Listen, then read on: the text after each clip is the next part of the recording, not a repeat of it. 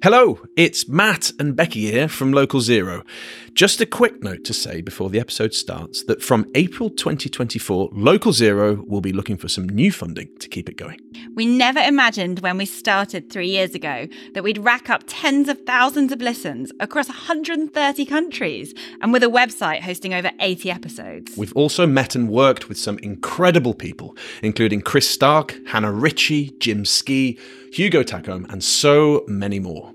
And we've been able to showcase so many amazing local climate initiatives from all over the UK and far beyond. But sadly, keeping the pod going costs money. If you or your organisation would like to partner up with the pod as we move into an exciting new chapter, then do reach out to us. You can contact us via our email, localzeropod@gmail.com. That's localzeropod@gmail.com.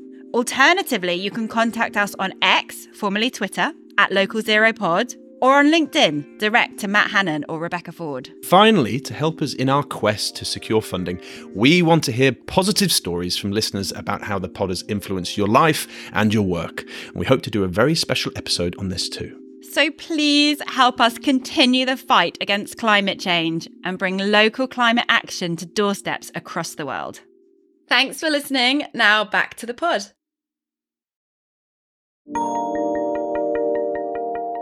Hello and welcome to Local Zero. This episode forms the first in a mini-series all about community carbon offsetting.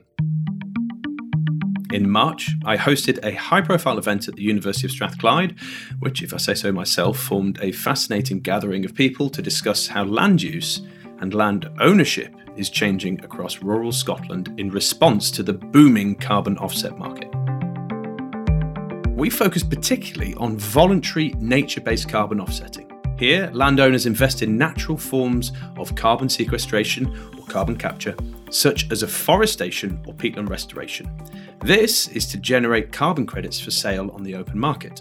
These carbon credits are bought up by organisations wanting to offset their own carbon emissions by funding reductions or carbon avoidance elsewhere, instead of cutting their own carbon emissions. Now, the main voice you'll be hearing today will not be Becky, Fraser, or myself. It will be the renowned writer, academic, and activist Alastair McIntosh.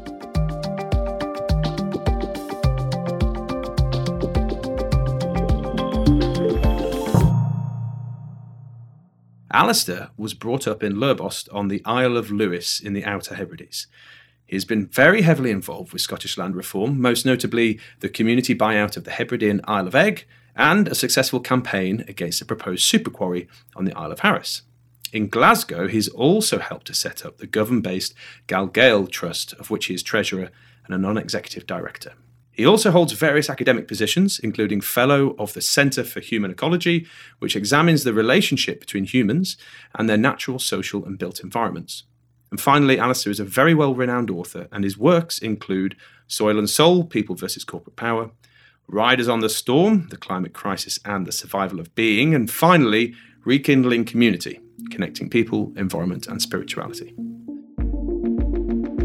Alastair was our opening speaker for day 2 of our conference, and he has generously allowed us to share the recording of his talk, and in it he talks about the importance of community in its broadest sense, but also his thoughts on land ownership in Scotland through the ages. Keep in mind that Alastair mentioned several times throughout his talk about hyperlinks and references contained in his PowerPoint slides. To access these, please visit our webpage at www.localzeropod.com, where you can navigate to his talk on the episodes page. There you will find a link to his talk contained in our episode notes, where you can access all the bonus material. So, enjoy this passionate talk from Alastair. So who is the community? Why does it matter for offsetting? Community of interest versus community of place. So something like a fishing club or a tennis club or a landowner's finance group is a community of interest. They are like the fingers of community. But the hand that holds it all geographically, in geographical community, is community of place. I want to suggest that community is vertical as well as horizontal, that in modernity, advanced modernity, it has become disembedded when we're talking about these kind of advanced capitalist structures that we are today. we're talking about a consequence of advanced modernity. The community is rekindled by land reform. This is how we can restore control and agency. And community desire is the key to authentic, sustainable development.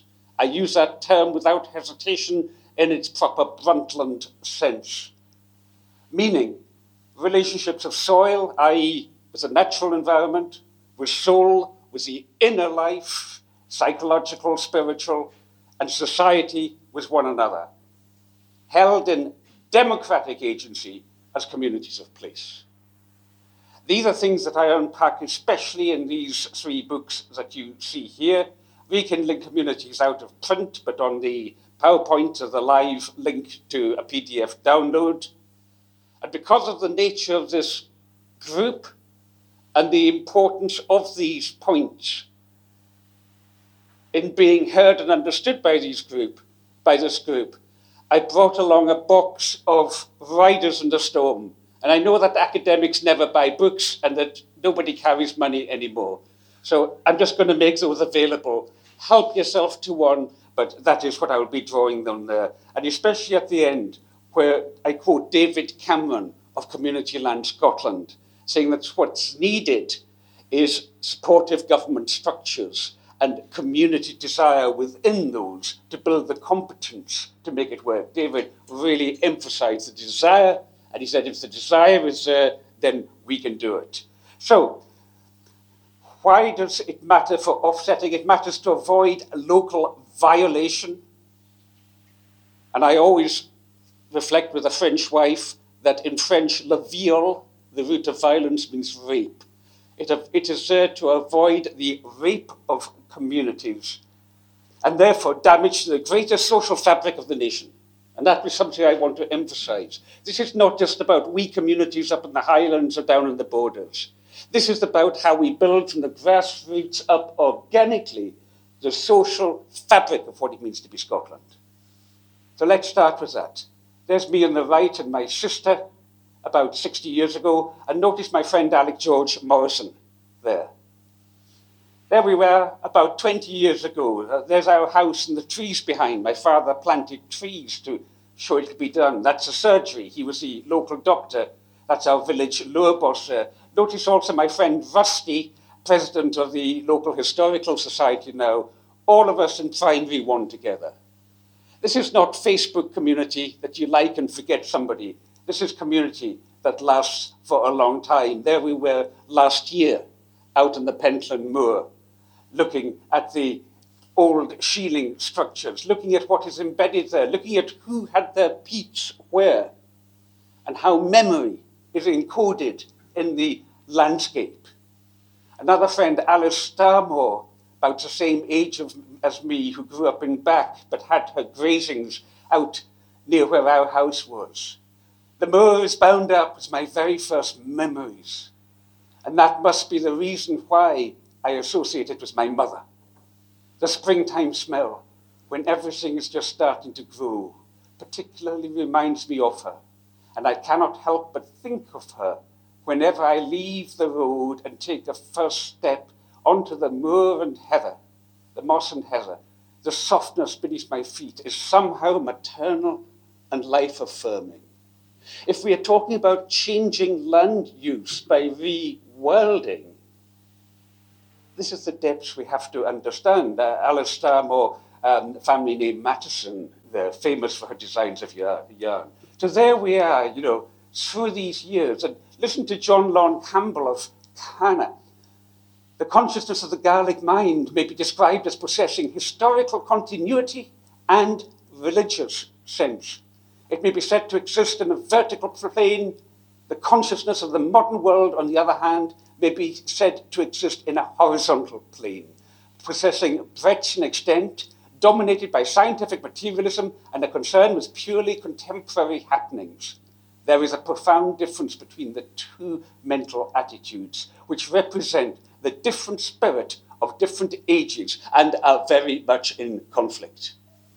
So that verticality of community, you're not just talking about geographical entities, you're also talking about the psychohistory, the psychological history, and deepening from that, I would suggest, depending upon one's belief system, deepening into matters of soul, deepening into matters of spirituality.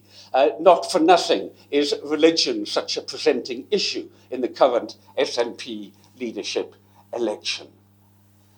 Dr. John McIntosh, late of the Scottish School of Scottish Studies, born in Lewis, grew up in Rassie. The native Gael carries in her or his imagination not so much a landscape, not a sense of geography alone, nor of history alone, but a formal order of experience in which these are all merged. That sense of how we order our experience is central to John's understanding of community. The native sensibility responds not to landscape, but to dúchta, which cannot be translated into English without robbing the term of its emotional energy. As ancestral or family land, it is also family tradition, and equally it is hereditary qualities of an individual. In other words, who we are is coming from the land, and the importance of land reform in reconstituting communities of place, the importance of how or whether offsetting can play a role in deepening those communities of place is hinging on factors like this, and it is nothing less than emotional energy that is at stake. Now, I didn't grow up in Lewis as a middle-class doctor's son with another foot in the Crofton community, naturally understanding these things. I actually only understood when in 1977, after doing a very helpful geography degree at Aberdeen University and thankfully failing chemistry, so I had to do research, which ended up doing both moral philosophy and psychology to advanced levels in the way you could do in Aberdeen University in those days. I don't know if you still could. But thanks to that backdrop, I went out to Papua New Guinea with voluntary service overseas in 1977, teaching, setting up small-scale hydroelectricity units in the mountains here because of what a crofting background can give to you in practicality, and learning about the imperative of land from people like Margaret Ogumeni here, the extension worker at the South Pacific Appropriate Technology Foundation, for which I later worked as financial advisor after having come back to Scotland and done an MBA at Edinburgh in 1980 in order to make myself a bit more useful. So what did I learn? Well, what do we learn? Because we have all been coming to this history in modern times. So here I am with a group from New Guinea, actually from West Papua and Papua provinces in Papua, Indonesia, of which you may know something of the political constellation. I won't go into that here. There's my wife in the background there, Veren, right at the back there. And Rusty, the village blacksmith, is going to be blacksmith shipwright, Clyde trained shipwright, president of Historical Society. He's going to be taking us across the end of the loch there, the end of Loch Lobos, to that green area. Why is it green? Why is nobody living on that side of Loch Lobos? Why, when you go there, do you see these ruins there scattered all around that southern area of Lewis? Notice as we go, the Fiannagan, the old lazy beds of cultivation, not used for a long time, but look at how sea level rise and increased storminess is eating away at them, eating away our heritage. Indigenous peoples around the world are extremely aware of this, especially if they are coastal. And so we sat with the older and the younger members of our community, Evelyn Cool MacLeod and Catherine Mary McLean there. Notice the anchor stuck in the ground there from one of the old boats. As we talked about our anchor points, we talked about the meaning of community across the world in societies of communities of place. And we told them about the clearances, and they matched that to their colonial experience, initially under the Dutch. We talked about what it does to people's psyches, to their minds, intergenerationally, the intergenerational trauma of being pushed off the land. We talked about how people are, my own twice great grandfather here, a presenter in the Free Church, Murdo MacLennan of Contin, Strasconan, whose father's people were evicted by the Balfour family. We talked about how they used their proceeds from mainly English industry and Scottish landowning to build places like, I'm inclined to pronounce it, Dun Robin Castle, but you have to ask if the Robin is fully done yet. We talked about where that leaves people, because the people I've just shown you here are distantly, or some of them are distantly related to a certain American president. Because Donald Trump's mother, whose people had been evicted in the 1820s, in 1830, when she was 17, emigrated to America. The whole constellation of poverty that led so many people, when they could, to leave the island. And so the Stornoway Gazette's headline, when you were sworn in, notice the constellation. They put much more emphasis on bags not being searched at the airport than they have on the fact that a man sprung from the loins of a woman from Lewis has taken official control of the most powerful political office in the world. Because, of course, the community were ashamed, or most of them were ashamed of his values. Why? What happened? I put it to you that when something piles in on Scottish communities like this, when all of a sudden we're being told the bankers are coming to town, and there's one of our green MSPs surrounded by bankers, and the memorandum of understanding that Andy Whiteman got from Nature Scotch and released mentions communities only 3 times and confidentiality 38 times in an 8-page document. What sort of transparency is that? I put it to you that we're in, if we want to be academic about it, a chi lambda position, bottom right there. On common parlance, let's call it X and an inverted Y. It's like at one time, back in the days, you had what I, not just me, but what folk where I come from, would think of as a Green Welly Oxbridge set of conservation ecologists who'd come in with a relatively right-wing mindset, I'm generalizing here. Get into bed with landowners and look at setting up triple SIs, etc. In a way that was necessary, because simply to save some of these places, it needed a scientific framing in the mid-20th century like that. But on the other hand, you've got the community development people, you might say more politically on the left wing. And so they're like this: nature, people, rewilding, repeopling. And what happened progressively, culminating in 1987, was it came together with the Brundtland Commission, Our Common Future, with that famous definition of sustainable development as not satisfying the needs of the present without compromising the needs of the future.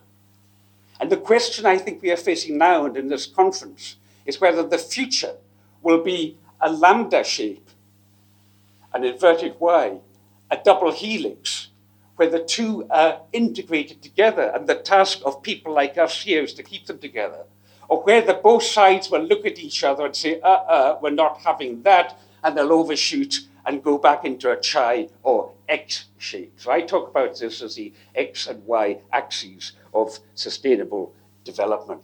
Okay, so what are we looking at here? We're looking at what Giddens talks of as the consequences of modernity, the sociologist who advised Tony Blair in the early days, where community has become disembedded as a consequence. The dynamism of modernity derives from the separation of time and space and their recombination in forms which permit the disembedding of social systems. The emptying of time is in large part the precondition of the emptying of space, clearances, and may be understood in terms of the separation of space from place, by fostering relations between absent others, like bankers from God knows where, locationally distant from any given situation of face-to-face interaction. The phenomenon serves to open up manifold possibilities of change by breaking free from the restraints of local habits and practices. That is to say, locales are thoroughly penetrated by and shaped in terms of social influences quite distant from them. This, friends, is what we must avoid with carbon offsetting. You'll be saying, well, that's all very well up in the Highlands and Islands, Alastair, but what about here in Glasgow? Well, I lived in Govan for 20 years for a reason, being a founding trustee of the Gael Trust. The Gael, the stranger, the Gael, the heartland people. Sinead O'Connor, if there's ever going to be healing, there has to be remembering, bringing back what has been dismembered, so that there can be forgiving. There has to be knowledge and understanding. Paulo Freire of Brazil calls it conscientization, the raising to consciousness and conscience. So in Gael, grassroots urban folks also needing to reconnect with community of place, also needing that historical connection that has so often been denied of them. So in our workshops, we're building boats, making all kinds of things of beauty, very viscerally so sometimes when we cook up a stew, if somebody is good enough to give us a deer or a batch of pheasants that were handed in to us the other day. And we get out into our boats, notice established 9th century when the term Gael first started to be used. We get out onto the river, we might raise the sail and reclaiming heritage, reconnecting coastal communities. And what is it that we find? What is it that we find, friends, when we start reconnecting with coastal communities? Well, perhaps we go up as far as Ashton, north of Ullapool, to Croiger here, to Lisa MacDonald. From my window, I see the fence in the next house, a scrap of sky where the buzzard hangs low over fields at Paulglass. We who are here, we are lucky. These houses are warm and the rent secure. In the distance are sunshine and freedom. The beaches, the poised, sure hills and space. Not ours, there's plenty. We may touch it and reach it, but live on it and know. My sister would bring home her family, but homes can't be found. I miss them. The falling school roll misses 3 bright young minds. Though I know I am lucky, I long for a place of my own with blue and light and black, brown soil, where my children can grow on the land, where my children can grow on the land. The imperative of land reform, why it matters so much, not just in rural Scotland, but in the work the Land Commission and Community Land Scotland have been doing, increasingly also for urban Scotland. So this is why in 1991 we launched the original Isle of Egg Trust, a challenge to landed power, an island owned by one man, Keith Schellenberg, put on the market as a consequence of needing to separate business arrangements following one of his divorces. We launched a manifesto because at that time people didn't feel free to talk. Quoting McDermott, we have sanctuaries for birds, but not for people. The question that we faced was legitimacy. How do you establish legitimacy? What we did is we had a public meeting and we said, look, we understand why the community couldn't do this itself, but key gatekeepers, note that term, key gatekeepers in the community have said we're heading in the right direction. We've got that legitimacy, but now you must express your voice. So the Residents' Association, a locally legitimate democratic group, held a secret ballot. 73% in favour on 100% turnout, but with the proviso that we gave the residents power of veto over anything we might do. That was crucial. That was what built trust. My message to investors in Highland v Wilding or any other such scheme is that unless you are prepared to trust communities to that extent of veto, then do not expect communities to trust you with your investment plans. Jeremy said to me, I can't do that, it's not what investors want. Earlier, he had indicated to me it was too much like hard work. He said, I'm 68, I've not got the time to do that. Fair enough, I can understand that, but it does raise a question as to whether this is an appropriate way forward, or whether public resources instead ought to be put into things like this. The first elected board of the Isle of Egg Trust, community elected. Look what happened. You then get people like Angus McKinnon, the tradition bearer there, teaching incomers like Davy Robertson from Easterhouse or Karen Helliwell from the south of England, teaching them with the ordnance survey maps, the meaning of the places, passing on to them that verticality of history. Schellenberg didn't like it. He issued eviction letters to some of the key island people who were involved in the trust. I'm going to have to cut through this very quickly. In short, a Scottish land rights revolution got going. We launched an appeal. We ended up raising 1.6 million from 30,000 donations around the world. We bought it. Market spoiling. Camille Dressler there with me, Maggie Fife there on the day of the buyout, 12th June 1997. Market spoiling meant instead of getting the 3 million he'd hoped for, Schellenberg got 1.5 million for it, or rather his creditors. It was actually Maruma by that time, but that's complicating the story. So now we go back to a healthy community, a community where wellness is at the heart of what's happening. We've aged a wee bit. There's Camille there. There's 5 years ago at the 20th anniversary with a bottle of very nice Talisker that the brewery gave a crate of. You go to Egg now, and it's a green island. It's got its own businesses. People who were on the dole, taking money from the state, are now paying taxes to the state. All kinds of, you'll all have heard about Egg's energy system. That united a divided community. There was still some division, but when it comes to, do you want to be joined up to the electricity system? That shifts minds. As George MacLeod of the Iona community, for which I was business advisor for 5 years in the 1980s, put it, as George said, only a demanding common task builds community.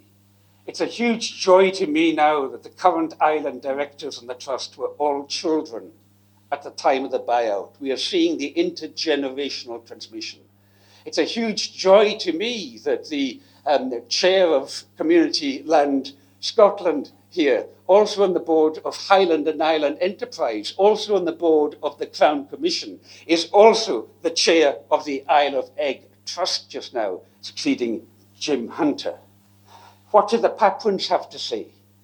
The Papuans' conclusion on visiting places like Egg, Skye, and in Lewis and Harris said, we have seen that people here have two things that make their communities work: love and a sense of ownership. The land in Papua is more productive, but because these people love so much, it holds it all together. They're happy to live for other people and not just for themselves.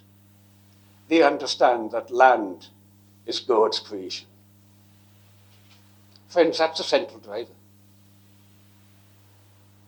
We've got to ask, of anything we do, is it going to serve love? Because without love, there is no desire. There can be none of the community desire that David Cameron so emphasizes. The scholars here will know of Benedict Anderson's concept of imagined communities. In an anthropological spirit, then, I propose the following definition of the nation. It is an imagined political community, and imagined as both inherently limited and sovereign. In the minds of each lives the image of their communion. Regretfully, in my view, this doesn't go deep enough. It doesn't go deep enough into an understanding of the imagination, such as Ibn Arabi, the Islamic scholar, had, of imagination being something that we don't just have, but we move in, that is of a divine origin, ultimately. We don't just reimagine our communities. We dig very deep into what it means to be a human. Ernest Renan put it well in 1882. A nation is a soul, a spiritual principle. And you may think that's off the wall. But read my paper, it's free online on my website, The Political Theology of Modern Scottish Land Reform, where Rutger Henneman, one of my students, and I interviewed a dozen key leaders as to the role that spirituality played in bringing about the passing of the Land Reform Scotland Act 2003, 20 years ago. And you will see these deep things, but you have to let your eyes adjust to the twilight, or you won't see. In the blazing glare of the likes of Jeremy Leggett saying the Highlands is my new frontier, as in his recent piece that he put out, I'm not quoting exactly, but basically seeing it as his latest frontier. He put solar panels on roofs, now he was going to rewild the Highlands. I said in a reply tweet to which he didn't respond, Jeremy, it's one thing to put panels on roofs. It's another thing to parachute into communities of this kind of depth. So not everybody is going to be happy, but we have our Land Reform Bill, now Act, passed 25th February 2003. This is what the rewilding agenda, what carbon offsets must not cut across. Unless it is supportive of this framework, it violates community. Frank Rennie, University of Highlands and Islands, the adherence to social, environmental, as well as economic objectives means that local land trusts managed by local people have different and longer-term perceptions of what sustainable development might actually mean. The reason why I'm going to some slight expense to offer you copies of this is that it ends up on that. Climate change is so huge, we can all see none of the answers add up, even very much. So huge. In this book, I unpack the last 3 special reports of the IPCC. I only deal with that kind of mainstream consensus expert science. I unpack that. I move to the conclusions it draws and then say, well, where does that leave us? And the best answer I can give to ordinary people on the street or in the countryside is rekindle community. Come what may in the come to pass, it is community that we need. And that is why both rural and urban land reform is important. So Jeremy Leggett in this recording here, you've got live links here, saying institutional investors are only going to do that they're only going to invest if we have a structure that they're used to dealing with, a small board of very business experienced people. But as the Scottish Land Commission have said to me, it is much more part of the solution than it is part of the problem. Well, as you probably know, the Land Commission has felt there have been some misunderstandings in Highland rewilding's comprehension of its position. And Andrew Sinn, certainly in his communications with me, has been anxious, Andrew Sinn, the chair, has been anxious to correct that misunderstanding because it was undermining the social legitimacy of our Scottish Land Commission. And I'm very happy to report, in fact, I believe there is also something on the website dealing with certain aspects of this. It's probably not for me to say any more about that, but I'm glad to hear that things are shifting on that front. And I've deliberately closed with this slide. So I took you all the way to God, folks. I took you all the way up to heaven. And I brought you back down to the realities of climate finance, because when Matt invited me to do this, I wanted to leave enough time for us to have good discussion. So thank you so much.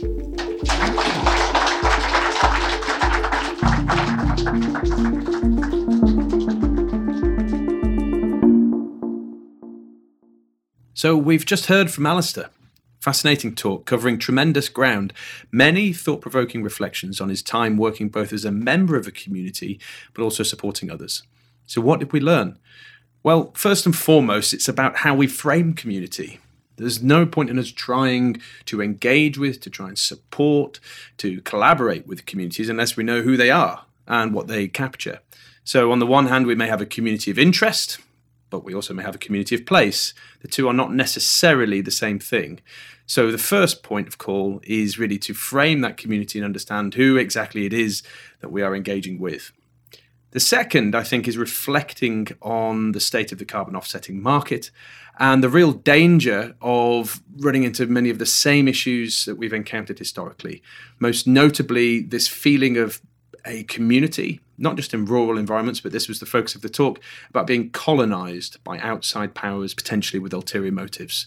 Now, carbon offsetting presents a potential threat in this regard as new investors and landowners begin to mobilize to take advantage of these new land-based market opportunities around the generation of carbon offsets. And crucially, we're still dealing with the intergenerational trauma of non-democratic land use change and the displacement of communities as encapsulated by the clearances. Now, this is because who we are comes from the land. The land is bound in our historical and religious sense of self and cannot be disentangled. Our memory is encoded in the landscape that we inhabit. This is important, really important, when undertaking processes of land reform to reconstitute communities of place. But importantly, as demonstrated by cases such as the community buyout of the Isle of Egg, threats present opportunities to galvanise community action as they self-organise in response to fast-moving events. More broadly too, community, our sense of community, can be rekindled through land reform, and carbon offsetting must reinforce the democratisation of land rather than further concentrate power in the hands of those who already possess it.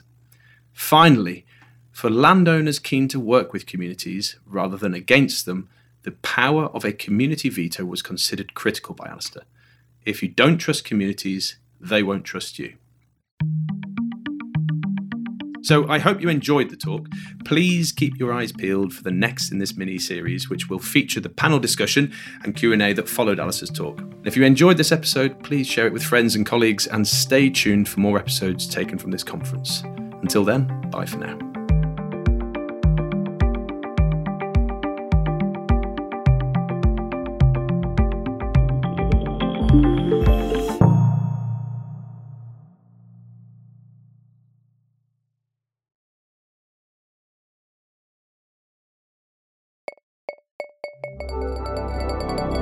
Produced by Bespoken Media.